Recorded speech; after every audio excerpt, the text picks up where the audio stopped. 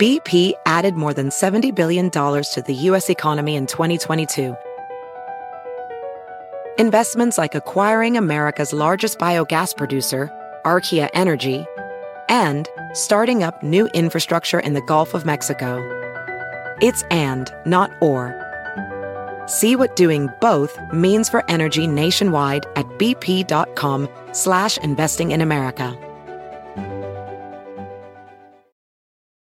You might be right. It's simple, but something you almost never hear in politics today, with each side more concerned about scoring political points than solving problems. I'm Bill Haslam, a Republican. And I'm Phil Bredesen, a Democrat. We're former Tennessee governors, and we invite you to listen to our podcast, You Might Be Right. Join us and guests like Al Gore, Paul Ryan, Judy Woodruff, as we take on important issues facing our country. Listen and subscribe to You Might Be Right, a new podcast from the Baker School at the University of Tennessee. Sometimes our commander-in-chief, ideally upholder of the law, fails to inspire us. Take the 1970s. Well, I'm not a crook. Or the 90s. I did not have sexual relations with that woman.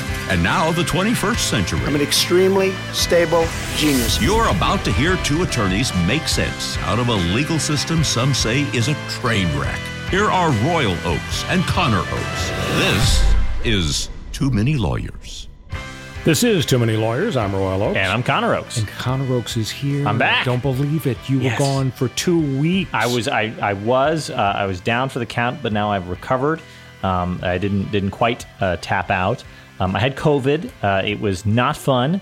But you know what? I'm back and healthier than ever. Probably not, but at least I feel okay. Well, I'm so glad you're feeling better. Any advice to people who might be going through in the future what you have just gone through over the last few weeks? You know, having a little blood oxygen sensor that you get off whatever website like Amazon for like $7, and it goes on your finger and shines a little laser through your finger and tells you what your blood oxygen content is, can really give you a lot of peace of mind. It's just like, I think we should all have them in the same way we all have thermometers in our homes to see if we got a fever. And it's very, very easy to get, and you should everybody run out and grab one. Also, turns out Paxlovid is one of a couple, I think, but it's the main treatment for COVID, and a pill you can take in the first couple of days of symptoms. And I spoke to a doctor, and he said, oh, yeah, people just don't even know that it's available. People don't know that it decreases the length and severity of the illness and decreases your chance of ending up in a hospital, and more people should be taking it. We have a great pill that's a great treatment for the current. It was tested on the prior strains, but it still works just fine against Omicron, which is presumably what I got, because Omicron has taken over 95 plus of all cases nowadays. I felt better after a couple of days. They did tell me that even if the COVID doesn't knock out your sense of taste, Paxlovid will mess up your sense of taste. So that was interesting. It did mess it up, but I bounced right back. Wow. I was lucky.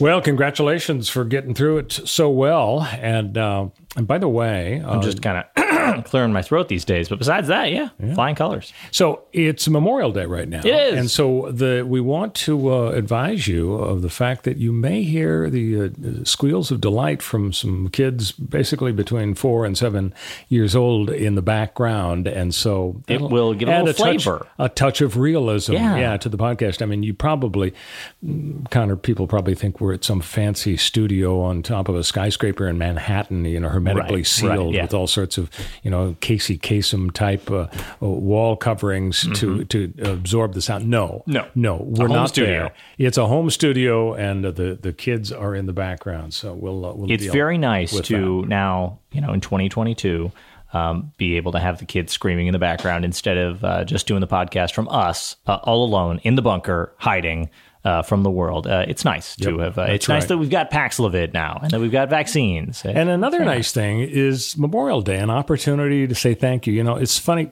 In the past, I've, like most everybody else, kind of without thinking about it, was, happy Memorial Day.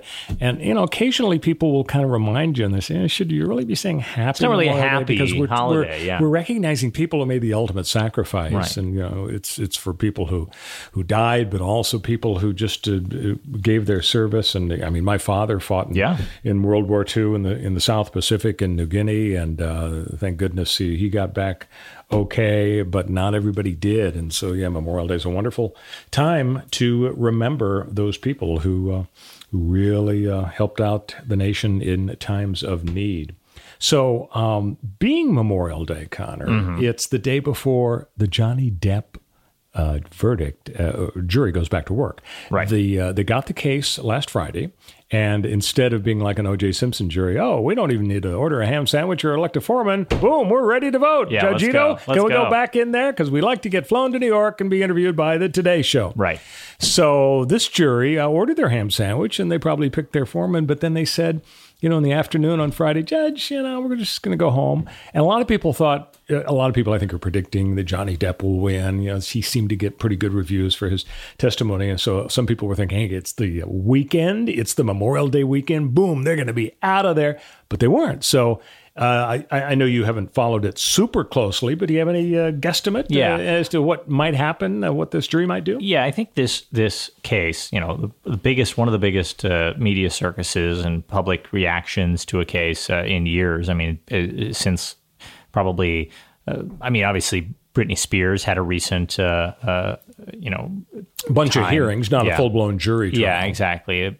And that got a ton of attention. But like you said, not exactly the same because it wasn't a jury trial. But then going back to, Michael Jackson's doctor was a huge one. And then Michael Jackson himself was a huge one. Conrad Murray was the doctor. I know you did a lot of commentary for Conrad Murray's case on that topic. I think this is one of the biggest circuses recently. And when it gets down to it, there's really two different versions of the case. There's the court of public opinion, as always, and then there's the legal aspect of things. And in the court of public opinion, as you pointed out, Johnny Depp has gotten a lot of good press for his performance.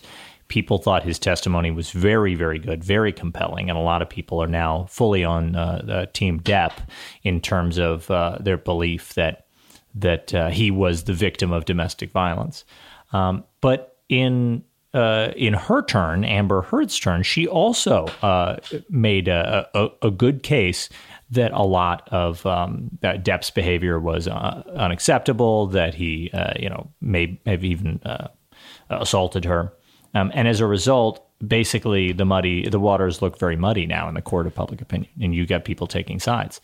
But in reality, that's a win for Depp, because Depp's entire career was destroyed by the leaked video of him screaming and yelling and ranting and being drunk in the morning and throwing things, right? That video... It wasn't destroyed. I mean, he does claim, and I'm sure he put on a bunch of evidence about how he didn't get a particular Pirates of the Caribbean gig or some other stuff, but I mean, he's still standing. He is still standing, but didn't have the standing as the movie star that he once was. And this trial has absolutely given him the chance to put the ball back in Amber Heard's court. Which is ironic because he sued in the UK and he lost over there. Yeah. And he decided, I'm going to sue in Virginia court as well. So that gets into the legal side of things. Well, I would agree that Johnny Depp is coming out the winner on the court of public opinion at the moment.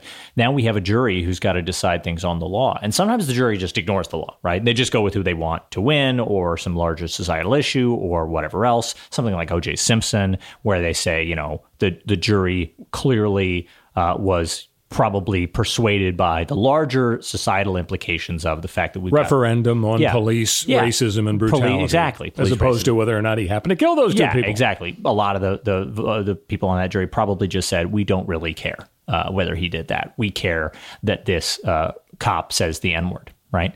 That is probably true. And in this case, too, we may end up with a verdict that's similar to that. Who knows? We may. It's hard to know. We don't know these jurors yet. It's always a crapshoot with jurors. But in this case, as to the legal side of things, specifically, Johnny Depp is suing about defamation. He's saying, my character was defamed. I was defamed when you wrote in an op-ed in the newspaper that you had been the victim of domestic violence. Everybody knew you were talking about me. That wasn't true, and I was defamed. Well, after now all the case has been presented, the stories have been told, and what do we see? Kind of Johnny's best story is that they were both bad people to each other. Right. And we're arguing about the degree to which one was worse and which one should be looked down on by society.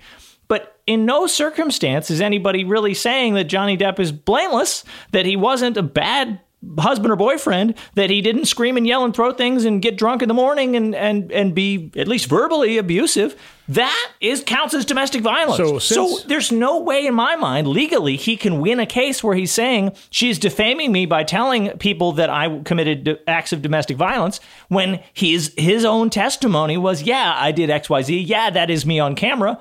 Legally, that defamation claim, this isn't a case about domestic violence. It's not like he's going to go to jail for domestic violence or she's going to go to jail for domestic violence for assault or anything like that. It's not a criminal case. It's a case about defamation of character and what the public now believes about their character. And it's not like Johnny Depp's case is in any way disproven. The video that came out years and years ago of him, being drunk in the morning, yelling, screaming, and running around throwing things. And the whole mutual abuse theory means Johnny loses. So you are Mr. Guess the Verdict, Connor. I am. Our feature at the end of this podcast, as usual, will be Guess the Verdict. Connor's going to be asked to guess. I'll tell you give you a little tease right now. The topic is the case of the exploding stomach. Ooh. That's the guess Connor's going to have to come up with at the end of the podcast. But at the top of the podcast, let's hold your feet to the fire. Guess the verdict in the Johnny Depp Amber Heard case. Okay. Are you saying you think Johnny's going to lose? In this case, I think that the Virginia jury is going to present a referendum on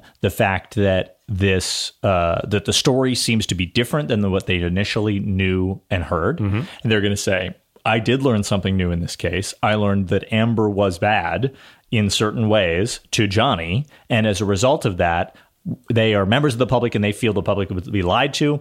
I think they're actually going to have Johnny win, despite the fact that legally he shouldn't. Legally, he shouldn't win on the based on the definition, the words defamation and the elements of the tort of defamation, what all that means in terms of lawyers talking at each other. But guess what?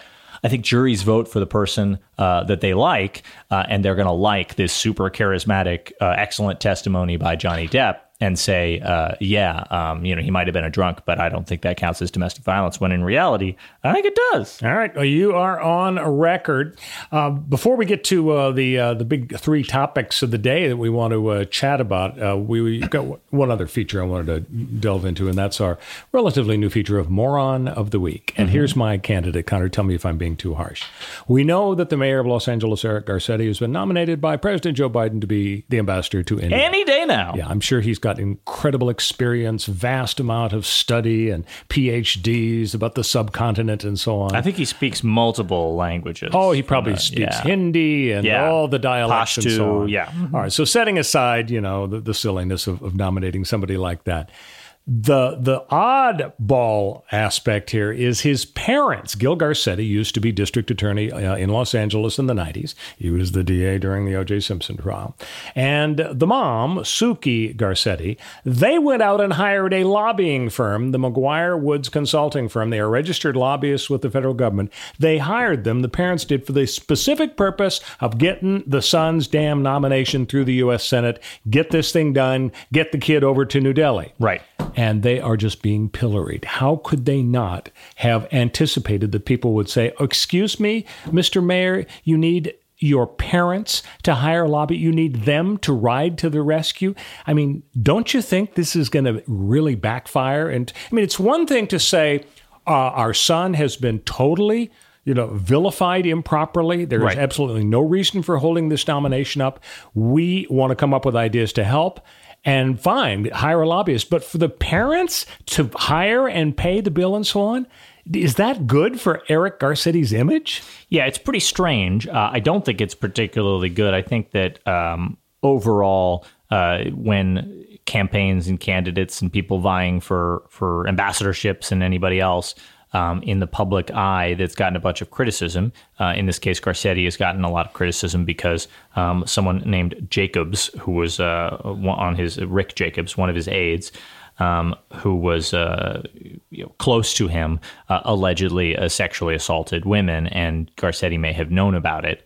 And so that is partially stalling him from the left. And all the criticism from the right that, anybody that Biden would have put up would have gotten criticized by the right. But this one's especially easy to low-hanging fruit to target Eric Garcetti because he obviously knows nothing about India because He's the mayor of Los Angeles. It's not like he's an international studies diplomat of some kind, which is who you'd think you'd want to be an ambassador. But in reality, ambassadorships are political handouts. They are simply, resume builders for certain people or cushy jobs for other people, because they don't really do that much in most countries, especially in countries where we have good diplomatic relations. When you already have good diplomatic relations with Ireland, it's not particularly important who the ambassador to Ireland is. If a billionaire's lifelong dream has been ambassador to Luxembourg, he's going to make the donation and he's get the job. So is it silly to hire a PR firm? I don't know.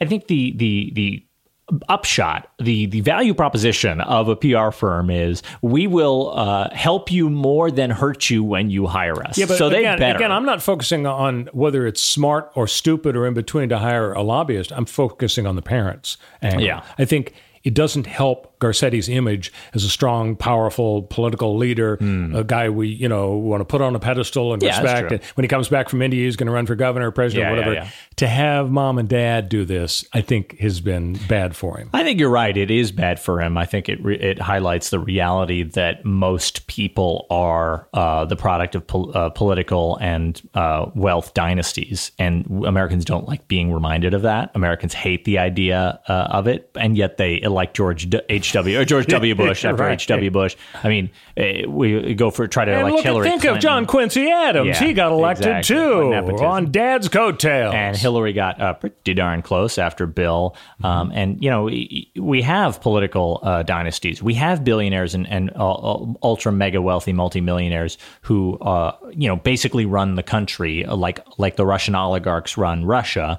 And we don't like being reminded of that. But in reality, this is just a bookkeeping question about who had more cash on hand and better credit to be able to hire this PR firm, the parents or Garcetti. Maybe Garcetti thought he could distance himself from the idea of hiring a PR lobbying firm. And if his parents hired it, it wouldn't look as bad. It wouldn't look as defensive as if he did it. But that certainly backfired. Probably should have thought it through a little better. Yeah. Hey, here are the three topics we're going to get to today. Number one, in the light of the horrific shooting down in Texas, a big question has arisen. Should we have a national red flag law where people can go to the judge and say, hey, I know there's a person with a gun who shouldn't have a gun. Let's have a hearing. That's a huge issue. Number two, how should you react when a talented artist turns out to be a bad or allegedly bad person? And we're thinking of that because Kevin Spacey, in addition to all his other troubles, now has been charged with several more assaults in the United Kingdom. They're not trying to extradite him, but they're charging him.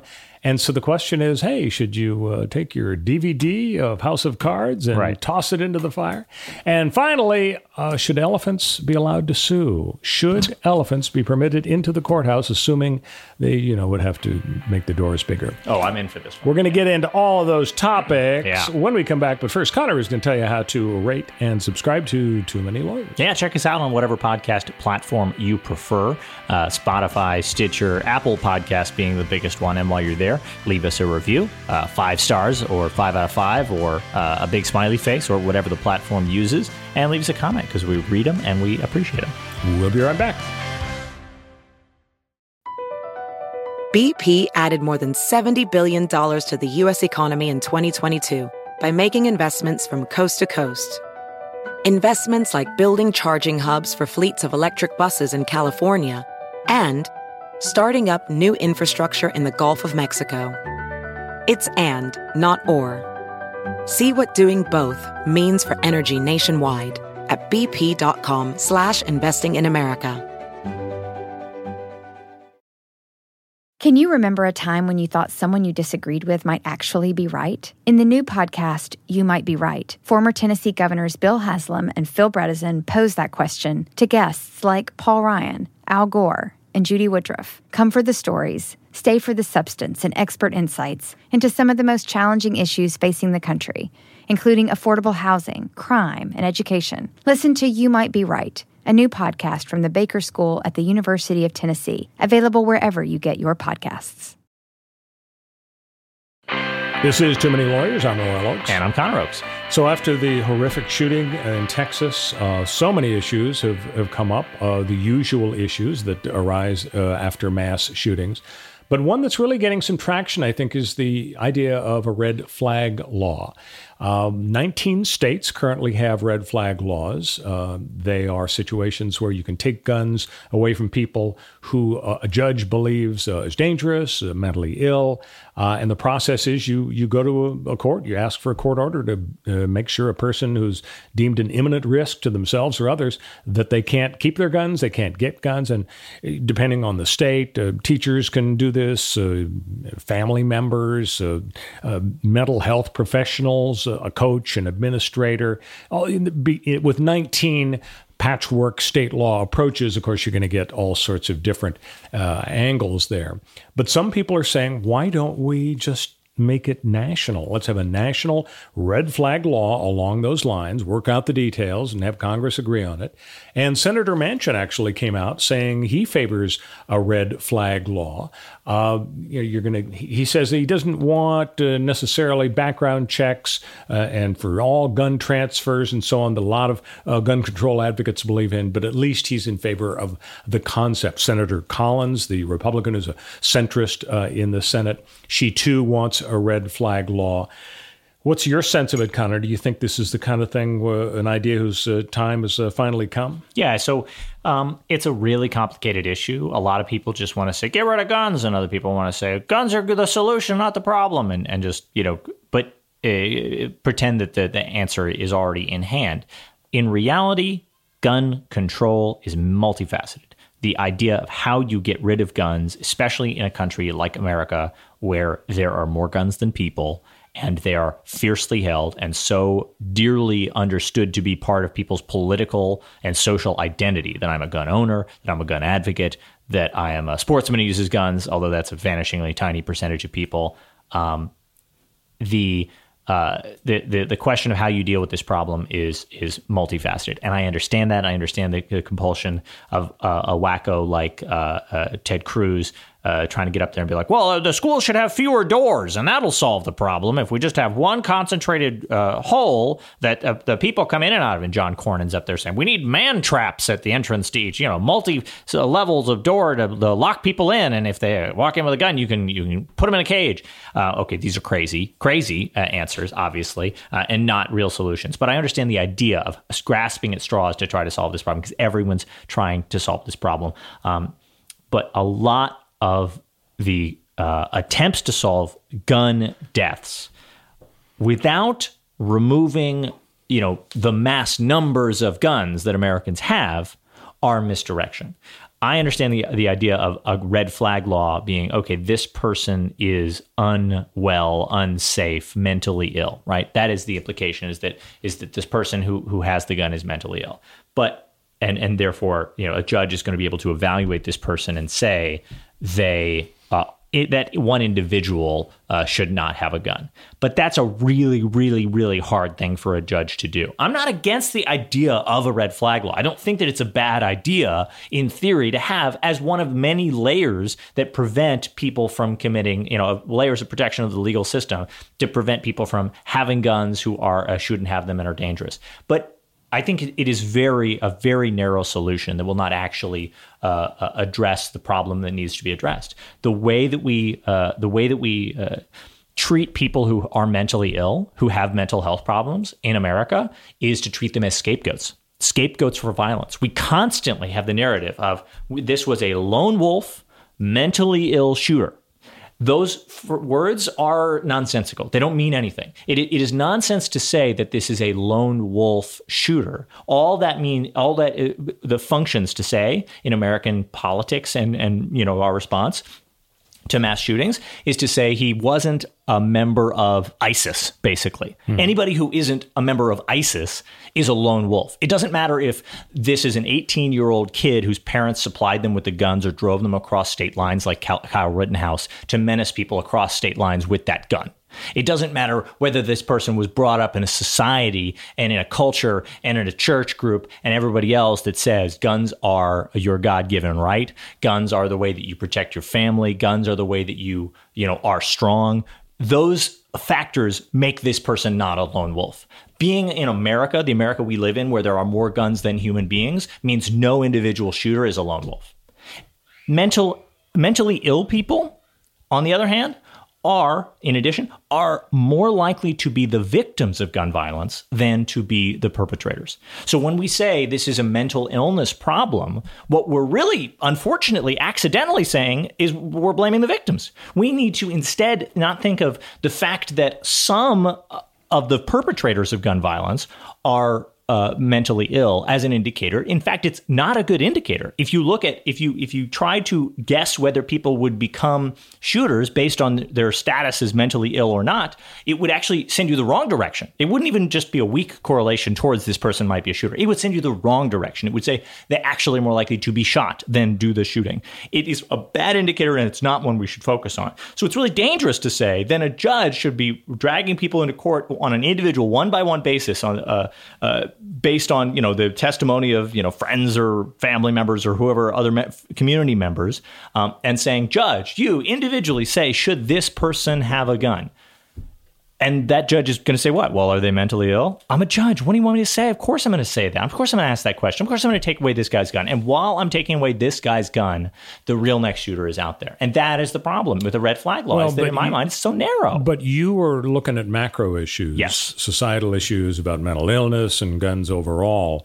Isn't really the micro issue here whether or not it's a good idea to give a tool to a judge to be able to confiscate a gun if the evidence, testimony by a shrink who examined the guy or whatever other credible evidence the judge relies on. I mean, isn't it obviously a good idea to give society in this context, a judge, the ability to make people safer, just like they have the power to issue restraining orders in the domestic abuse context, stay 500 feet away and so on. And like I said, I agree broadly with the idea that you should have a process through which somebody can say, hey, I know about Steve, and Steve has too many guns and says scary, dangerous things and seems mentally unstable. Yeah, of course you should have a legal process by which Steve's guns get taken away. But our society is the one that informs that judge about when that should happen, right? There's going to be a lot of false positives and a lot of false negatives. With any system, you're going to end up with both of those, right? And in our society, what is that going to mean? That's going to mean that judges disproportionately take away the guns of people that are members of marginalized groups, like racial and ethnic minorities, people who are mentally ill, people who don't fit, they're sort of conform to their notion of sane, responsible member of society, citizen, upstanding citizen, gun owner, all these things.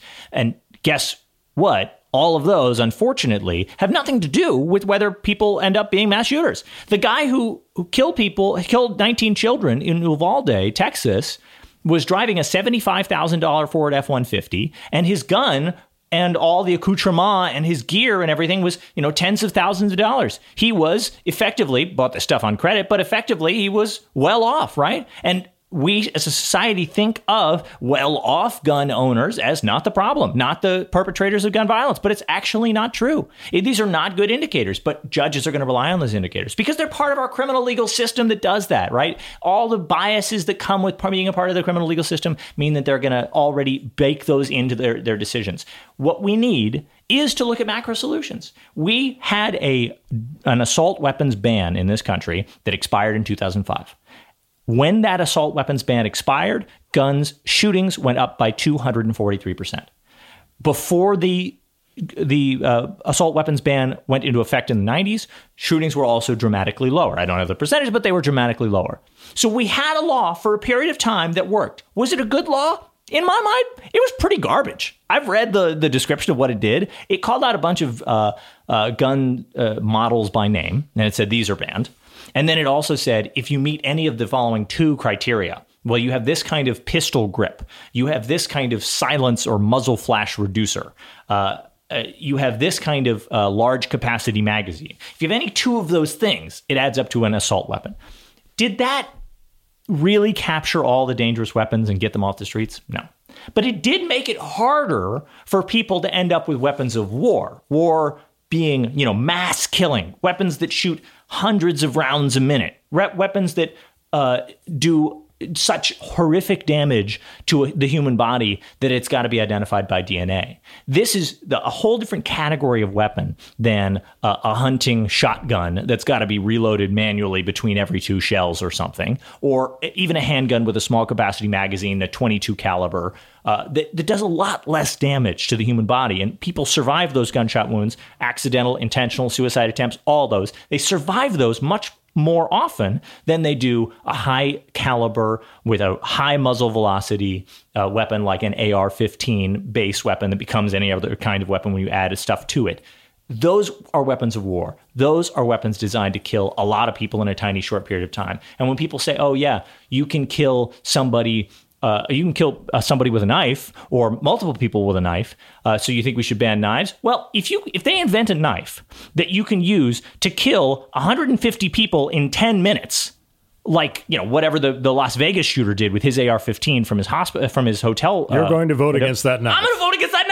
Yeah, get that knife out of my hands. Let me ask you this. Now, the Isla Vista shooter by University of California, Santa Barbara, by the time he did his horrible deed in 2014, you were gone from UC Santa Barbara. You were at USC Law School, but you had been at UC Santa Barbara. Did you, having been at that university, influence at all your perspective or view on the red flag law? Because our California red flag law was a direct result of that maniac going crazy and killing people. Yeah, I personally, it didn't change my position. I was already pretty firmly anti-gun possession, but every occurrence of this stacks up, right? You've got the scales of justice and the scales of the importance of skeet shooting or whatever versus the lives of children at school. And every single one of these occurrences does pile up on this end. And we say,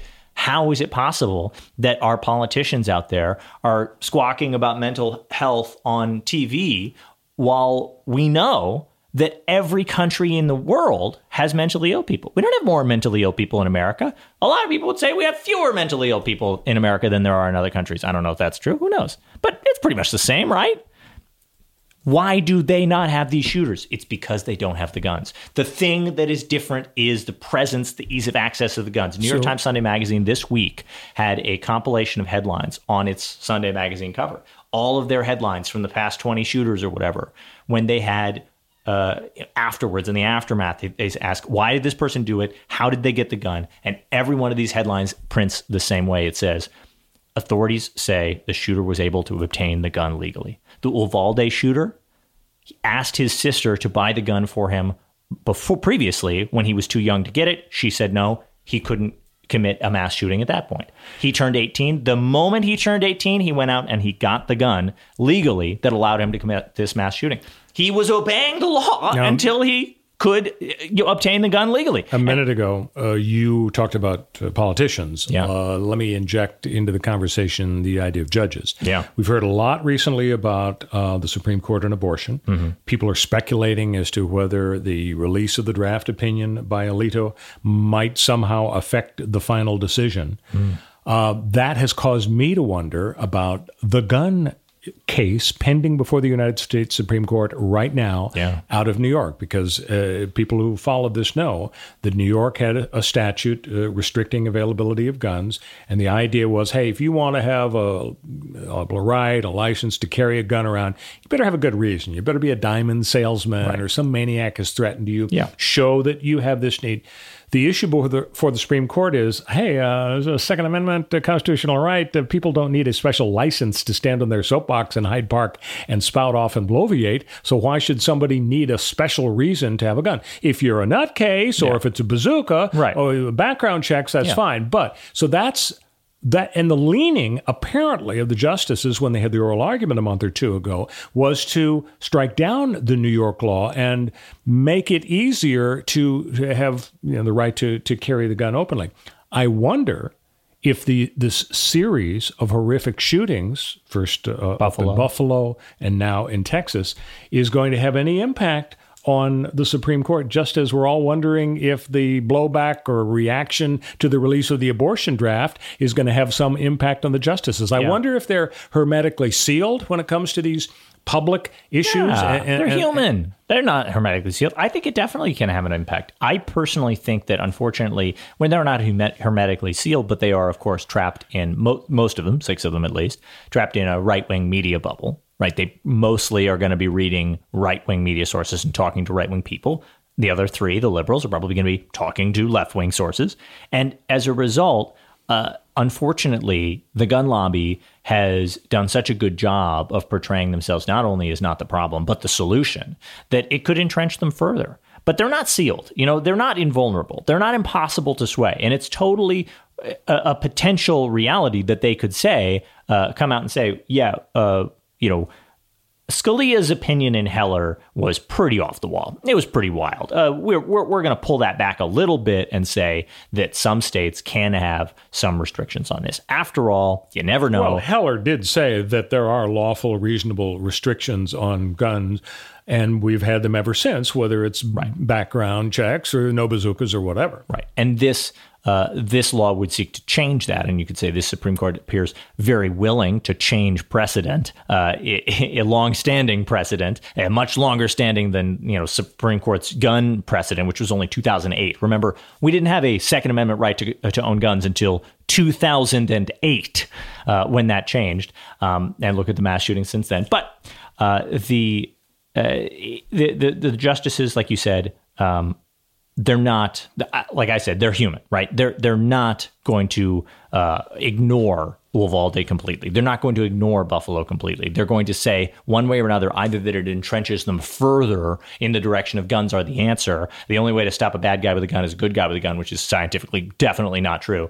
Or they're going to push the other direction and say, well, people seem to clearly want an assault weapons ban of some kind. So we're going to create the weapons ban that we want. We're going to say no automatic weapons. We're going to say, no magazine capacity over 6 million rounds. So you can still have 5 million rounds of ammunition on your person or whatever else. I think that would be a good way that the conservatives could bolster the legitimacy of the court, but still come up with whatever wild pro-gun outcome that they want while still appearing to be reasonable. I think that's very possible. When we come back, Kevin Spacey has been charged with sexual assault in the United Kingdom. It's raising a familiar question. When artists misbehave, how should we react? Should we be burning our DVDs of House of Cards? Stick with us on Too Many Lawyers.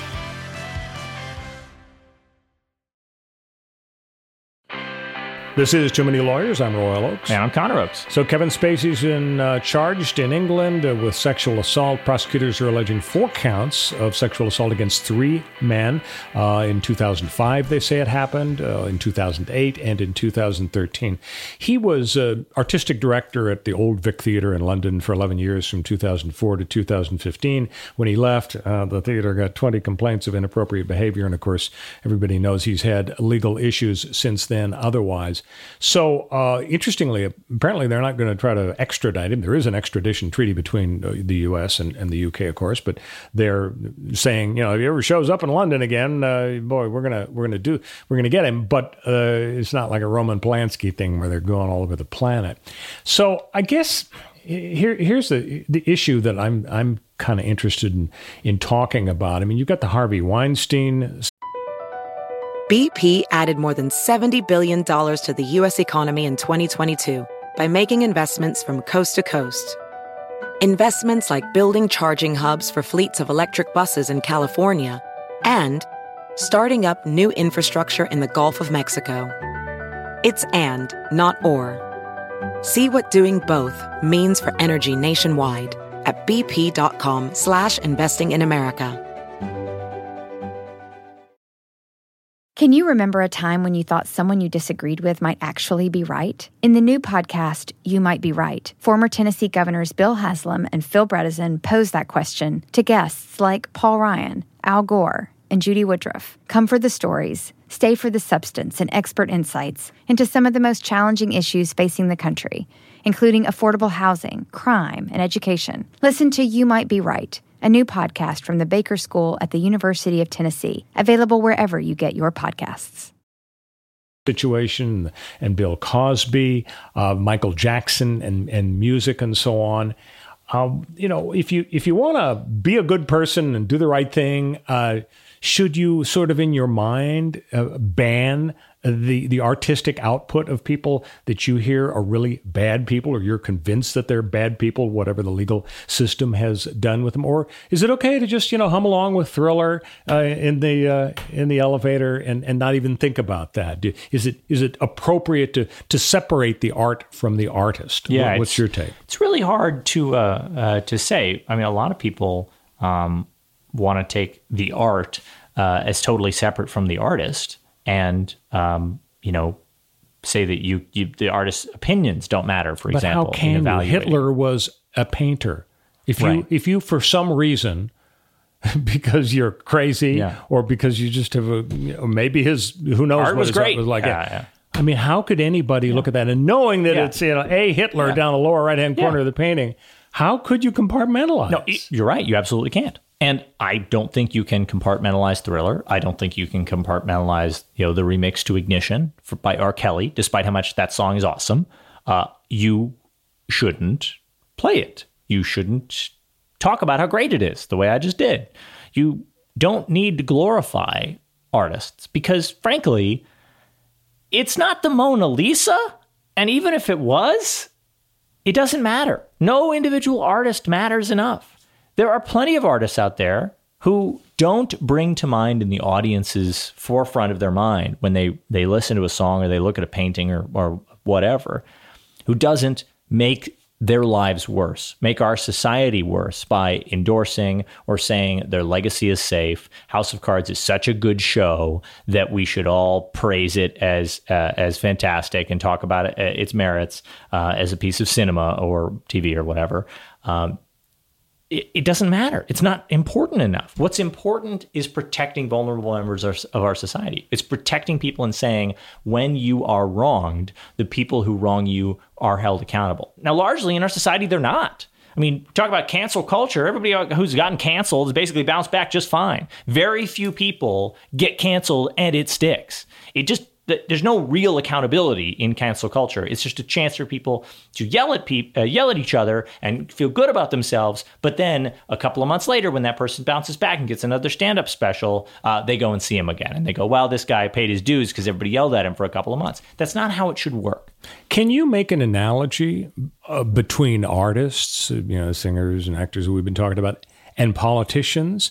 And maybe there's a solution there? Because when you think about it, people loved Lyndon Johnson for his Great Society agenda. I mean, just as FDR, with Social Security in the 30s, Lyndon Johnson's Medicare and the war on poverty, it was something that people left of center absolutely celebrated. And yet we know he lied like a rug about Vietnam. He basically sent 50,000 Americans to their death a little bit every single month for years and years. Yeah. And yet, we kind of ignore that. Yeah. And we do the same thing with with Clinton. He certainly had his foibles, but a lot of people thought he did a great job, and they ignore his failings. John Kennedy, it was more of a personal thing, a revolving door with women. And actually, you could draw it forward to Donald Trump. You could say, hey, if you really like his policies on foreign affairs and taxes or judges or whatever, well, we'll ignore the fact that he's a complete ass. Yeah. So maybe that's just the way we're wired, is that if we see things we like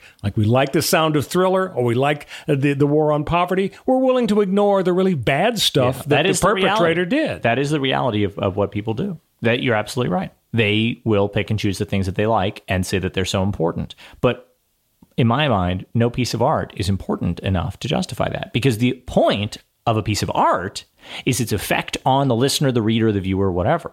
And when the effect on the listener is ruined by its association with Michael Jackson or Kevin Spacey, then the art does not have the same impact. I think it actually does undermine. When you look at the Mona Lisa, if you say Leonardo da Vinci was a bad guy, it makes the Mona Lisa less important and impactful to the people looking at the piece of art. And in the same way that Thriller is not a fun song for me or for lots of other people who actually have, a history of domestic violence or whatever else, if Thriller is ruined in that way, then Thriller's ruined. On the other hand, politics is different, because Medicare has saved millions of American lives and made millions of Americans' lives better. So it's much harder to separate those things and say, well, we should get rid of Medicare, even though it's helping people, just because this guy did other things that were bad. In the same way that people want to say, oh, the founding fathers, well, since they owned slaves, they can't have been right about anything else in politics. I think that owning slaves is an indication you probably are wrong about most other things in politics. But if they got something right, specifically, then we are allowed to take that apart, especially since it was a really long time ago. These are complicated questions, and there's no one good answer. Yeah, maybe the solution is to try to have it both ways. When you're exposed to a work created by a flawed person, you praise the work and you condemn the person. In politics, I think that is the way to go. You can praise Reagan's God, I'm trying to come up with something Reagan did right. Good speech making. How about winning the Cold War? Was that okay? USSR lost. We're not going to agree on that one either. but you can say, okay, well, he did Iran-Contra, and he let millions of gay people die and blamed them for AIDS and held up scientific advances in that department. But and all the other horrible things that he did, he cut taxes and destroyed the federal bureaucracy in a way that made our country worse in almost every way for the subsequent 30 or 40 years. But he did give a good speech, and I think the Russians capitulate because of that. So, in politics, you can separate them, I think. Tear down this wall. Tear down this wall. Ich bin ein... Wait, no, that's not right. It's funny. This segues so nicely into our final topic, whether elephants should be allowed to sue. Oh, elephants. Yeah, I'm not sure. Republicans. I'm not sure exactly what the connection elephants, is. Republicans, Reagan. Maybe so. All right, so that's our final topic here. It's basically, Connor, whether zoos are illegal. Happy the elephant. Right. Happy the elephant is 51 years old, weighs 8,500 pounds, but's trying to reduce. Yeah. Happy's in the Bronx Zoo. Trying to reduce. Her lawyers have filed a writ of habeas corpus arguing she is a legal person, and if she has such status, her detention at the zoo would be unlawful. She should be sent to an elephant sanctuary, according to her attorneys. Stephen Wise, her lawyer, says this elephant is being imprisoned against her will. For more than 30 years, she's been kept as a prisoner. Well, that's longer than Bill Cosby was behind bars before the Pennsylvania Supreme Court said you're a free man. So a lot of people kind of argue that animals and nature and ecosystems deserve some of the same legal rights that we long have felt that people and corporations have. In Florida, 2 lakes and a marsh and 2 streams have sued in their own names to stop a development project. In Minnesota, Manoomin, a type of wild rice, has filed a lawsuit to block an oil pipeline. Nice. So getting back to Happy's right. Lawyers, the Non-Human Rights Project, they've represented whales, chimpanzees, and dolphins who they argue have the complex cognitive abilities and autonomy to merit legal personhood. And in fact, courts and governments in countries like New Zealand, Bangladesh, India, Colombia have debated the rights of rivers, mountains, and landscapes. But here in America, it's been kind of an uphill battle. So you're kind of a progressive guy, a creative, open mind when it comes to legal principles. What do you think? Would you sign up and be on the Happy legal team? This is basically a lot like asking our corporations people, right? And Mitt Romney comes out and says, of course corporations are people, you idiots. Of course they're people. It's a legal construct, right? It's about whether this thing, person, stream, type of rice, elephant, is worthy of our protection, deserving of our protection, and is important, is valuable, and needs the ability to avail itself of the court system because it's being taken advantage of. And all of these things, the natural world, the animals in it, are all being taken brutal advantage of by humans. So yeah, of course they should be able to sue. Of course they should be able to seek the protection. Well, you say of course, legal but system. So far Happy's not won. That's true. Happy's but of course she should, or he should, be able to avail themselves. Doesn't mean that they should win every case. Doesn't mean that just because a stream can sue that no one should be able to build a home on that stream. But the idea that a feature of the natural world or an animal in it deserves the protection and needs, an advocate in the American legal system, heck yeah. If we could get Happy to hold a feather in his trunk, her trunk, and fly, maybe she'd have a better chance of winning. So here are public opinion. Here are a couple of facts about Happy that people might want to know. She once shared a pen with her longtime companion, Grumpy. Now that's sad. Why would a couple be happy and grumpy? No, what's that expression? Happy wife, happy life. Maybe Happy wasn't so happy if her husband was named Grumpy. I don't know. It's like a Seven Dwarfs situation. They complement each other. There's Happy, there's Grumpy, there's Sneezy. So Grumpy died after another pair of elephants, Patty and Maxine, attacked poor Grumpy. Oh God! This sounds like a bad soap trauma. opera. Yeah. Yeah. Maybe the zoo isn't doing a real great job of protecting these animals, huh? All right, so we can root for or against Happy, but so far she has not had any particular victories in court. So, Connor, the time has come for you to engage in Guess the Verdict, exactly. I America's am way out of practice. favorite game show. So loyal listeners of Too Many Lawyers know how this works. Connor, I give you the facts of a real-life case. You guess the verdict. Are you ready? So ready. This is the case of the exploding stomach. I hope we're talking about haggis here. I hope this is not a human stomach. No, this is a human stomach. Oh, God. San Francisco man claims that after a meal of chili, salad, French bread, and 2 beers. Oh, I'm getting hungry here. Chili, salad, French bread, and 2 beers. At least you got a salad in there. He then decided, better take some baking soda. I think he. Like for acid reflux or something? Something like that. That seems dumb. He claims the baking soda caused his stomach to explode. Oh, my God. And he sued, saying a warning should have been given to him. Goes to a jury trial. At least he survived. Yeah. So you get to guess the verdict. Who won? The poor guy whose French bread, 2 beers, salad, and chili and baking soda just blew up? This is a really good question because the Arm & Hammer people. Yeah, baking soda is a food product. It people think of it as made by Arm & Hammer and using for cleaning or absorbing scents or something. But it is really stupid cokeheads try to snort it. Sure, yeah, there we are. It is for use in baking, right? In the same way that raw flour and sugar and other materials are. And you would not think that if you took a spoonful of sugar, or a spoonful of flour, or a spoonful of cooking oil or whatever else, that would cause your stomach to explode and that you'd be in grave danger. Now, people who have done elementary school science experiments know that baking soda can cause some chemical reactions that emit a lot of gas and can cause, inflation of your stomach, sure. But maybe this guy never did a volcano in school. So yeah, I can see that under the circumstance that if you eat a big stomach full of chili and beer, which somehow react with baking soda, and then you take a spoonful of baking soda for some godforsaken reason. We don't know that he took a spoonful. He might have taken a whole quart. That's a good point. We don't know. It could be contributory stupidity. That's absolutely true. And this is how these cases work. Is in California, at least, you have contributory negligence, where one party might have done something negligent by not packaging and warning their product, but somebody else misused it. So it's maybe 50-50, 60-40, 75-25, whatever. So in this case, I think he wins, at least partially. I would say he wins because, yeah, you should have a warning on something if it can make your stomach explode, and it's food, technically. Well, I'm sorry, but the jury put the Arm & Hammer down. They voted for the baking soda company. That's why you did this, just for the Arm & Hammer down joke. It helped, yeah. But, Connor, your batting average is so good. I'm rusty. Yeah. 2 weeks off. I'm rusty. Even Shohei Ohtani strikes out every once in a while. That's true. All right, we've done it. I hope you have a good holiday, and we will see next time we speak if Connor was right about the Johnny Depp verdict on Too Many Lawyers. Take care.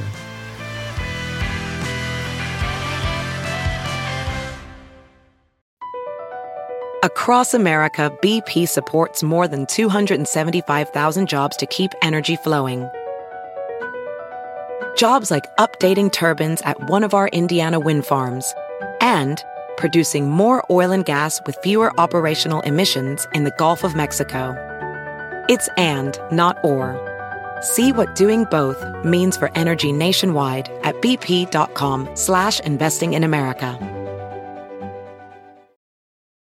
You might be right. It's simple, but something you almost never hear in politics today, with each side more concerned about scoring political points than solving problems. I'm Bill Haslam, a Republican. And I'm Phil Bredesen, a Democrat. We're former Tennessee governors, and we invite you to listen to our podcast, You Might Be Right. Join us and guests like Al Gore, Paul Ryan, Judy Woodruff, as we take on important issues facing our country. Listen and subscribe to You Might Be Right, a new podcast from the Baker School at the University of Tennessee.